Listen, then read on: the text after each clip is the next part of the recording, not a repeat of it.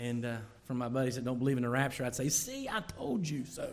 But that's in the flesh. Romans chapter 13. And would you please stand with me as we honor God's word by reading and standing as we read. Romans chapter 13 and verse number 1. Let every soul be subject unto the governing authorities, for there is no authority except from God, and the authorities that exist are appointed by God. Therefore, whoever resists the authority resists the ordinance of God, and those who resist will bring judgment upon themselves. For rulers are not a terror to good works, but to evil. Do you want to be unafraid of the authority? Do what is good, and you will have praise from the same. For he is God's minister to you for good. But if you do evil, be afraid. For he does not bear the sword in vain. For he is God's minister, an avenger to execute wrath on him who practices evil. Therefore you must be subject, not only because of wrath, but also for conscience sake. For because of this you also pay taxes, for they are God's ministers attending continually to this very thing. Render therefore to all their due, taxes to whom taxes are due, customs to whom customs, fear to whom fear, honor to whom honor. Father, we ask you to bless the reading of your word. I pray that you would fill me with your spirit, that you'd enable me to preach this message. I ask you, Lord, that I would not meddle in the flesh, but that I would stay true to your word. God, you are awesome. You are holy. We bow before you. And I thank you, God, that we are in you. We are in Christ, the hope of all glory, Christ in us. And Lord, I just thank you so much for your redeeming work on the cross of Calvary. Father, if there's one here that has never trusted in you, he or she has never heard the gospel and believed in the Lord Jesus Christ for his or her eternal salvation, may today be that day. Oh God, I pray your work be done in our lives. Draw us closer to you. Do something mighty. May we be salt and light that you've called us to do. May we be continually being conformed into your image, and may we by our lives bring you honor and glory. Again, I need your help, Lord. I ask you for your help. In Jesus' name we pray, and amen. Thank you. You may be seated. I'm aware that this text perhaps might make some of you uncomfortable. But there's this thought that's prevalent in humans that what we feel should guide our actions and our opinions. However, because you and I have believed in the Lord Jesus Christ, because of the gospel, and because of the Bible and its truth, and it is God's word, the Bible is the sole authority for faith and practice. That's a word called sola scriptura. It means that the Bible is the sole authority for faith and practice. The Bible matters more than your opinion. And it's important, it's more than my opinion. It is the Word of God. But there's a prevailing problem in our churches today in that we have moved away from proclaiming the gospel to political activism. There is nowhere in the Scripture where we are commanded to participate in political activism. Nowhere. You'll not see the hint. You'll not find Jesus at all involved in political activism. Yet, as we see today, some preachers are making names for themselves by becoming involved in politics. Some even have had a political figures speak. They've given their church service over to a certain sway of political figure and allow them to speak in their church, which to me is unconscionable. It's Christ's church. One in particular, some of you are familiar with, years ago, we preached in this church a revival. And he's gone off the rails, stirring up fights just for publicity, and various Christians share it and they think it's great, and they think, oh yeah, this is great, but it's so unchristlike, it's not even funny. In one of his sermons where he was going off and someone shared a clip, he actually said something that was very, very inappropriate to come out of a Christian's mouth. Very worldly. You see, the devil knows this all too well. If he can get us stirred up in the flesh, If he can get us stirred up in the flesh and thinking about the symptoms of the problem, then we neglect the root of the problem. The root of the problem is man is a sinner. That's the root problem. The root problem is we are such sinners. Please hear me out. Political leaders are here for a short time, and political seasons change. Good, bad, ugly. One party, the other party. It does not matter. It's just a short time. And we have bought into this notion that we can improve the life of Christians by improving the political climate. You cannot. John MacArthur says, the church getting involved in politics is like a heart surgeon becoming a makeup artist. He moves from saving lives to making the outside look good. Think about that. It's hugely profound. So what does that have to do with our text? In our text, we are commanded to be subject to our government. Now, many of us here, our first thought is, wait a minute, our government is off the rails. Perhaps, but I remind you of the government at the time this was written. Do you know that Jesus operated under Roman oppression? Under Roman rule, he operated. He never sinned. He was the Son of God. And he did all his miraculous works. And you know, it was not the Roman government that gave him the most difficult time. You know what it was? It was the religious crowd, the Pharisees.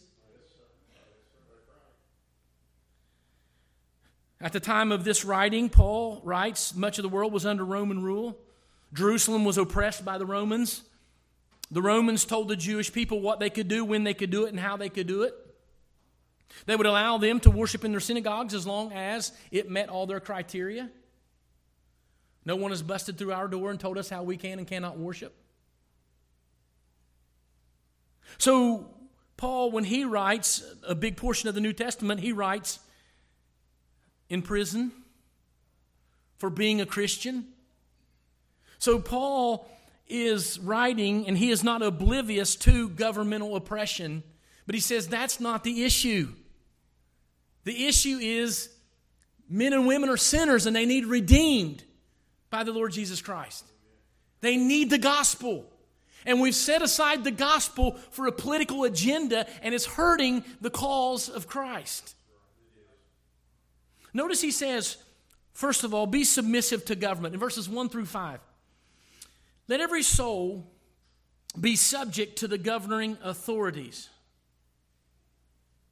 For there is no authority except from God, and the authorities that exist are appointed by God. First of all, we see that this is a command of Scripture. Paul is not suggesting or making an advisement that we should obey the government. He is telling us we have a duty as a Christ follower to be obedient to the authority that God has appointed, whether you agree with him or not. Paul writes to Christians, every one of us should be submissive to the government. Submissive here means that we should obey their authority. We should bring ourselves under subjection to them. Remember, we're talking about Romans 12 Christians, men and women that have been consecrated, men and women that have surrendered themselves to Christ. In fact, if you have surrendered yourself to the Lord, then you must obey what the Scripture says, and the Scripture says, obey the government. Come on, man. You expect with the government's, man, I know all that argument. Just bear with me. Let's work through the text. Let's let the Bible speak. Let God be true. Let every man be a liar. Well, then why should we submit to the government? I mean, come on, really. Why should we submit to the government? Well, I've already told you, first and foremost, because we belong to Christ. But he lays out for us some very good reasons. I would tell you the reason we should is because, first of all authority is ordained or appointed by God. That's what the Word says. You can spin it, you can twist it, you can manufacture it, you can do what you want, but I am telling you this, the Word of God speaks clearly on this matter. Let everyone, every soul, be subject to governing authorities. For there is no authority except from God, and the authorities that exist are appointed by God. According to the Scriptures, it is God who appoints the authorities who exist. And when you rebel against them, you rebel against God and you bring judgment upon yourself. Really? Yeah, look at verse 2. Therefore, whoever resists the authority resists the ordinance of God, and those who resist will bring judgment on themselves. The Word of God is clear. You say, well, this is just an obscure passage. Oh, yeah? Well, what does Titus 3:1 says? Titus 3:1 says, remind them to be subject to rulers and authorities, to obey, to be ready for every good work. God's Word is full of the exhortation, the command that we, in fact, obey the government. There's all kinds of thoughts going. I can see your wheels turning. But what if, preacher? But what if? Do you just follow with me? Hang on.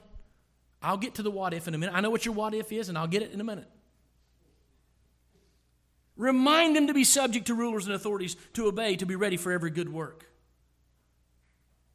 So the first reason we do it is because all authority is ordained by God. And may I say this, parents, teach your children to respect authority. And if they do not respect you, they will not respect their teacher, and their teacher will have to deal with it. And if they do not respect the teacher, they're not going to respect you. They're not going to respect the police officers. The majority of our police officers are fine men and women doing a job that none of us would do for horrible pay. And they deserve to be respected. I'm just saying that. Number 2, because rulers are a terror to evil. I love this. Look at verse 3. For rulers are not a terror to good works, but to evil. Do you want to be unafraid of the authority? Do what is good, and you will have praise from the same. Let me ask you a question. Let's take a survey here. I know the answer. You're driving down 52, and coming towards you is this little gray car with blue lights on top. What is your first reaction? 99% of the people, 100% of the people I've asked this personally, they tell me, I put on the brakes before I even look at my odometer. You know why? Because you're afraid of the authority. You know how to become unafraid of the authority? Drive the speed limit. But preacher, it's just the speed limit. Hey, it's the Bible, right? This is how we Christians explain things away. We're to be second-mile Christians. And this is the problem with the church. We explain away the Word of God. It's just a speed limit. It's just a speeding ticket.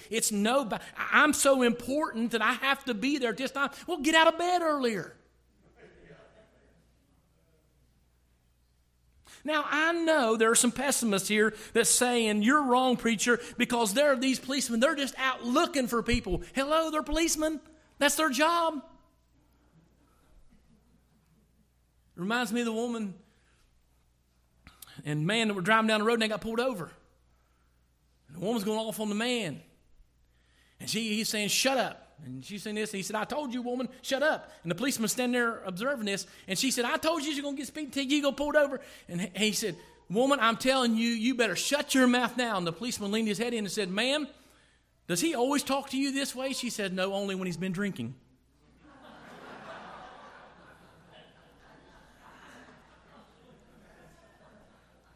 You do not have to worry about the law if you're not breaking it. But what do we Christians do? We get a pass because we're Christians. We get a pass. I'm telling you, sometimes the testimony of the church is ruined by Christians who think they're above the law. I don't have to obey the law. I'm God's man. Well, let me tell you something. If you were God's man, you would be obeying the law. Because that's what the Bible says. That's what the Bible says. And the rulers are a terror to evil. Number 3, because rulers are God's minister for good. This is why we should submit to authority, because rulers are God's minister for good. Look in verse 4. For he is God's minister to you for good. But if you do evil, be afraid, for he does not bear the sword in vain, for he is God's minister, avenger to execute wrath on him who practices evil. I mean, are you going to stand before a judge having been guilty, been caught in the act, and tell the judge, it's just a little ball? I mean, no. You will not. It's hard to comprehend this because every one of us perhaps has an illustration of a corrupt leader. And I'll be honest with you. I think the biggest con that is ever on the face of the earth is human government. It's the biggest con. You think about this. Why in the world would a multi-millionaire want a job that pays about $400,000 a year? Think about it. God ordained governments primarily to protect its people. And I'll say to you that America, in all the problems it has, it's still, in my opinion, the greatest country we can live on the face of this earth. And one of the ways the government protects its people is by the judgment of evil. There are no exceptions to the rules. Now, there are some places where we have extreme judges that let criminals go. And I can't always understand that, and I wonder about injustice. But let me tell you something. God will make everything right in His time. And we have to trust that. And there are things that we can do. If we have judges like that, you can vote them out. But I tell you this. God is the final judge, and He'll make all things right in the end. And because they are God's minister, the rulers are God's minister, that's why we obey them. Number 4, because of our conscience sake. Look at verse 5. Therefore you must be subject not only because of wrath, not only because you're afraid of the judgment that might come upon you if you break the law, but also for conscience sake. You have to live with yourself. You have to look at yourself in the mirror every day. We must all know the value of a clear conscience. There are people who have done things, and after they did what they did, they realized the consequences, and their conscience never had peace because of it. What price do you put on having a good, clear conscience? 1 Peter chapter 2, verse 13 through 15. Therefore, submit yourselves to every ordinance of man for the Lord's sake. For whose sake? The Lord's sake. Whether to the king as supreme, or to the governors, or to those who are sent by him for the punishment of evildoers, and for the praise of those who do good. For this is the will of God, that by doing good you may put to silence the ignorance of foolish men. I can't be responsible for you, and you can't be responsible for me. You're responsible for you. And I need a clear conscience, and you need a clear conscience. And when I submit to the government, I am doing it because of my relationship with the Lord. Did you hear what he said? I'm going to read it to you again. Therefore, submit yourselves to every ordinance of man for the Lord's sake.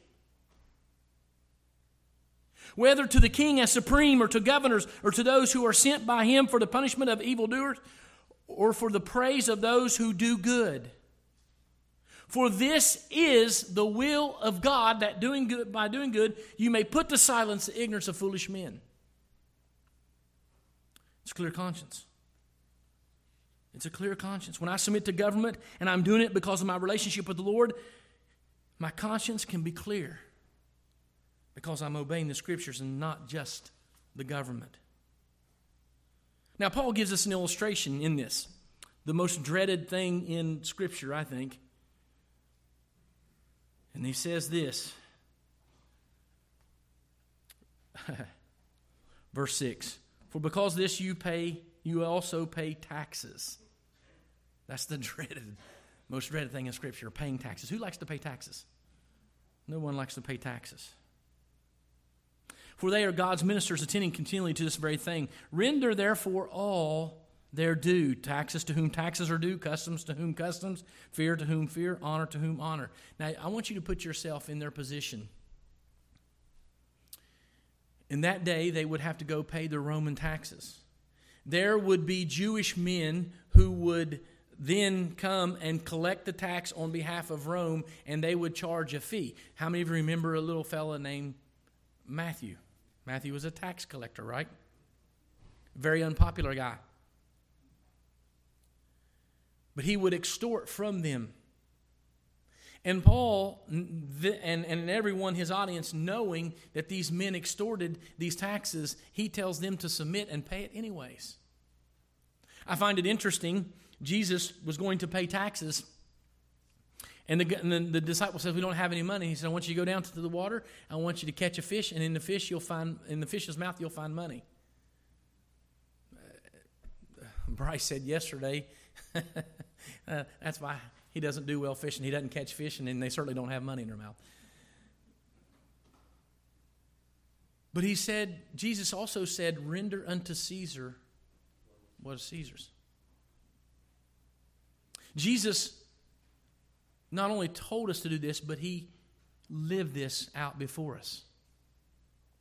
Now, here's the question. When should we not obey government? Is there an instance when we should not obey government? Absolutely there is. There are two instances, only two in the Bible. First of all, scripturally, there are two instances when we should not obey government. Number one, when government tells us we can't do what God told us to do. In other words, God's word tells us to do something, and the government says you can't do that, then we obey God rather than men. The Bible's clear on that. I'll show you in just a moment. And secondly, when government tells us to do what God's word told us not to do, i.e., church, you must do this or face the consequences. And God's word forbids that. We do not do it. We obey God, not the government. Is there Bible for this? Yes, if you'll turn with me to Acts chapter 5, it'll be on the screen. We see this perfectly illustrated. Let me just read to you verses 12 through 29. "And through the hands of the apostles, many signs and wonders were done among the people. And they were all with one accord in Solomon's porch. Yet none of them dare join them, but the people esteemed them highly. And believers were increasingly added to the Lord, multitudes of both men and women, so that they brought the sick out into the streets and laid them on beds and couches, that at least the shadow of Peter passing by might fall on some of them. Also a multitude gathered from around surrounding cities to Jerusalem, bringing sick people and those who were tormented by unclean spirits. And they all were healed. Then the high priest rose up, and all those who were with him, which is the sect of the Sadducees, and they were filled with indignation, and laid their hands on the apostles and put them in common prison. But at night an angel of the Lord opened the prison doors and brought them out and said," listen to what the angel says, "Go stand in the temple and speak to the people all the words of this life." Go tell them the gospel. Don't go conjure up a political rally. Don't go get the signs and do this. Go to the temple, speak the words of life, the gospel. And when they heard that, they entered into the temple early in the morning and taught. But the high priest and those with him came and called the council together with all the elders of the children of Israel and sent into the prison to have them brought.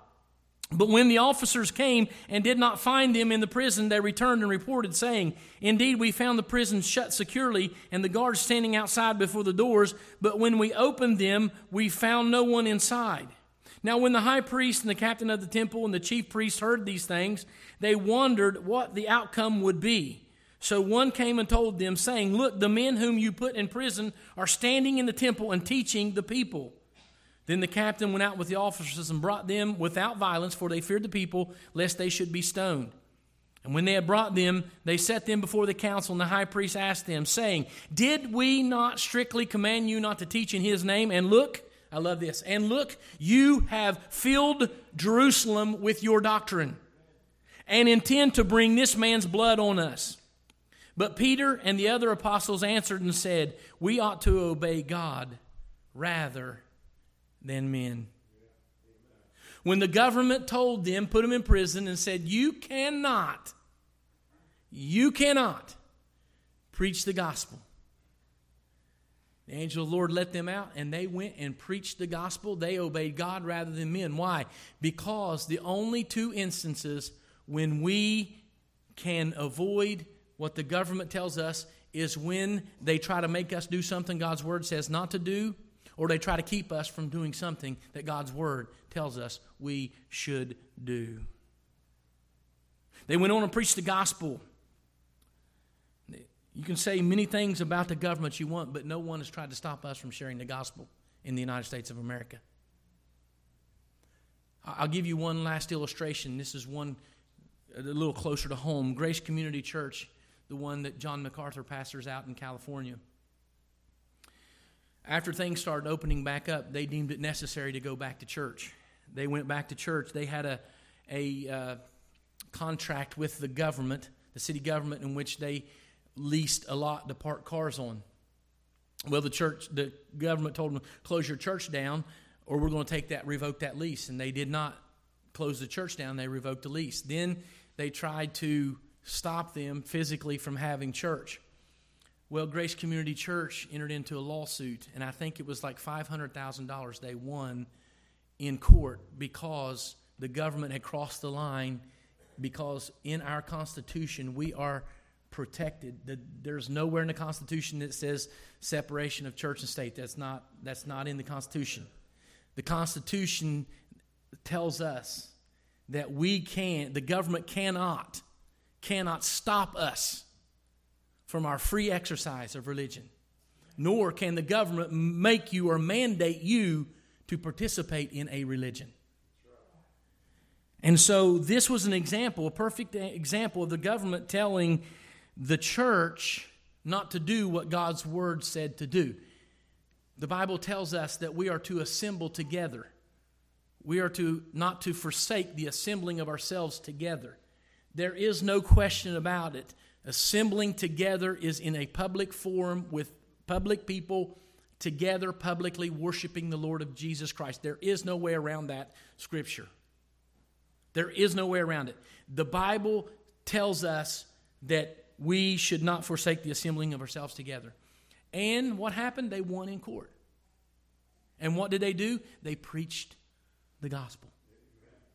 They preached the gospel. So, what's the application?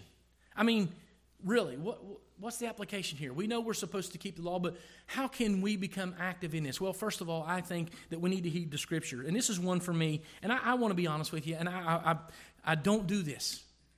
This is strange for me. This week I typed out my whole message because I didn't want to speak in the flesh.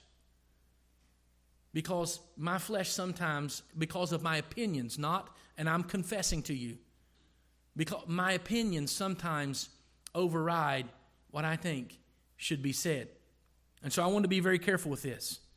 And in the Scriptures, if I can find it here, we're commanded to pray. I think it's 2 Timothy. We have it up there. 2 Timothy, is it 1 through 4, I think? 2, 1 through 4.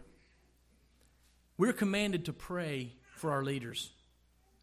Therefore, I exhort, first of all, supplications, prayers, intercessions, and giving of thanks be made for all men, for kings and all who are in authority, that we may lead a quiet and peaceable life in all godliness and reverence. For this is good and acceptable in the sight of God, our Savior, who desires all men to be saved and come to the knowledge of the truth. I struggle because sometimes there are people who differ than I politically that are leaders. But do you know that I am commanded in Scripture, rather than complain about them, I should be praying for them? And I struggle in the flesh. And I'm wrong. Because the Bible tells us what could happen if the church decided we would pray for our leaders? I mean, we began to pray for them. I mean, we really began to pray for them. And we began to pray like this. And we began to live quiet and peaceable life in all godliness and reverence. See, these guys that get involved in politics, they're shouting. They're anything quiet and peaceable. They love a good fight because the fight gives them attention. And they do it for likes on Facebook and numbers and all that. But one day they're going to stand before Jesus Christ. And one day they're going to give an account of all they've done since they've been saved. And I am, and you are. And I want to be like Christ. We got to get over this image of religion and what we think religion is. We got to get back to what the Word of God says is. Amen. And we as Christians are to be law-abiding citizens. And we are to live peaceable and quiet lives. Now, there is a time to fight, as Ecclesiastes tells us, but God will tell us when it's time to fight. But we're fighting the wrong battles. We're fighting on the periphery of things that don't matter, and we've set aside the gospel. Notice what he says. For this is good and acceptable in the sight of God our Savior, who desires all men to be saved and come to the knowledge of the truth. We've got this contrast here. You can be vehement and you can be politically motivated and shouting, spewing, and putting everybody in their place and not giving the gospel. And nothing will happen. Because someone's going to come on the scene 4 years later, 8 years later, and it's going to rotate around. Or we can accept what is good and acceptable in the sight of God, our Savior, who desires all men to be saved, and we can start focusing on the gospel one soul at a time, and don't worry about the politic, but worry about the soul. The soul's going to last forever. The politics are going to pass. You think there's politics in heaven? No, it's a dictatorship, and He is King, and He is Lord, and we will bow. Every knee will bow, and every tongue will confess that Jesus Christ is Lord. Amen. One of the greatest things I've done in a long time for my well-being, turn off the news. Hallelujah. I'm not so argumentative anymore. I'm not looking for a fight anymore. I'm not looking for a conversation. When I start scrolling and seeing that garbage on Facebook, put it down and go do something else. We would be wise, perhaps, to follow some of the leading of some of our senior saints who watch Gunsmoke all the time. I've been waiting for an amen from that fella. He's got a T-shirt, he's got a coffee mug, and but anyways, pray for our leaders, and let's get back to presenting the gospel. Can I ask you a question, church? I confessed to our men's Bible study yesterday. As a Christian, I'm not talking as a pastor, as a Christian, I'm falling way short when it comes to sharing my faith with unbelievers. Oh, sure, I share it. I get the opportunity to stand in the pulpit, and weekly I get to share the gospel. But I'm talking about outside these walls when I see people out in the world hurting, dying, suffering. And sad to say, the opportunities I have to share Christ are all around, but taking advantage of those opportunities are becoming fewer and far between. And I'm ashamed. That's my prayer this week. Brother Jason had a devotion and challenged us to one thing this week. And that thing this week I'm latching on to is that I would get back personally sharing the gospel. Listen, nobody cares about my opinion. Half the time, I don't even care about my opinion. Half the time, my opinion changes. I forget. I'll give my opinion and I forget. Is anybody else with me? Nobody cares about that. But you know what? If we start looking through the compassion of the eyes of Jesus Christ and seeing everyone as a soul that's going to spend an eternity somewhere, and we could start sharing our faith with Jesus Christ, or sharing our faith of Jesus Christ with the lost, we would see something miraculous happen. We can thrive under governmental oppression. As a matter of fact, if you study church history, the times the church most was successful was when it was being persecuted most. It's the time of blessings that we arrive at a place where we expect and we have a mentality of we deserve this. We don't deserve anything but hell. Thanks be unto God that Jesus Christ stepped in and gave us what we did not deserve. He gave us grace and mercy. So I challenge you today. Be right with God. Obey the laws of the land. And if you come to a place where the law of the land goes against the Word of God, stand with the Word of God. But I use this because it's common to everybody. I use it because it's every one of us simple. That speed limit sign out there on the road has nothing to do with restricting your Christian living. Has nothing to do with it.